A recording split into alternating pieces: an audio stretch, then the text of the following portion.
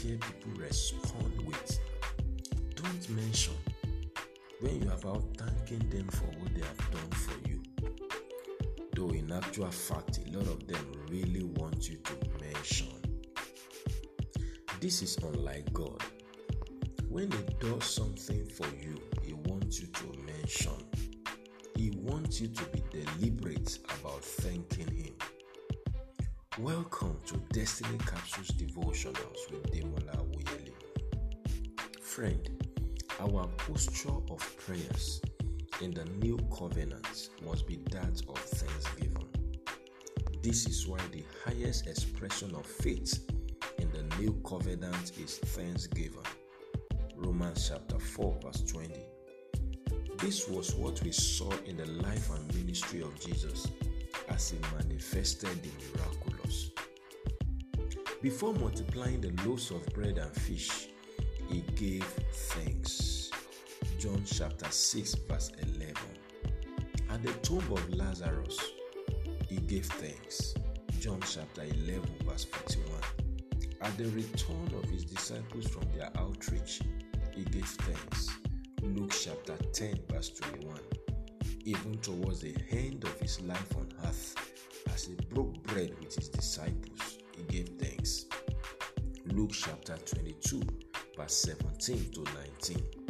Jesus knew something about thanksgiving that we also need to know and apply today if we would enjoy a life of ease and peace like He did.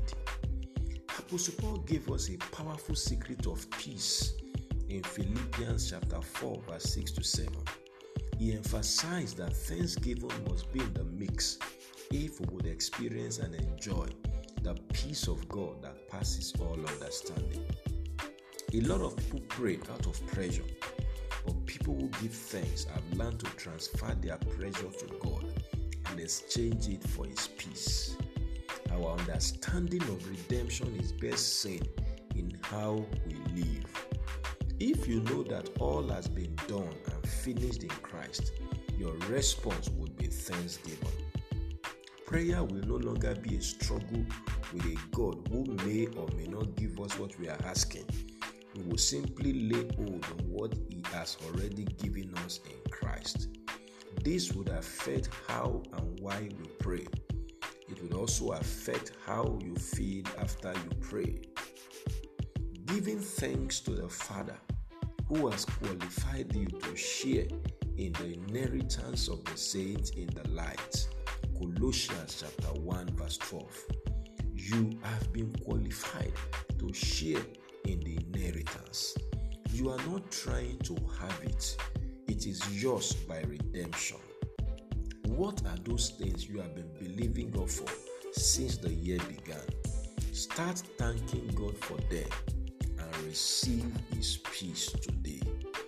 I pray for you today that the Lord will stir you up again in your heart to take the posture of thanksgiving as you manifest the realities of the kingdom. May every source of concern and agitation in your heart be turned to a source of thanksgiving, and may you experience the miraculous today in the name of Jesus. This is a blessed day for you. Go and win with Jesus. Bye for now.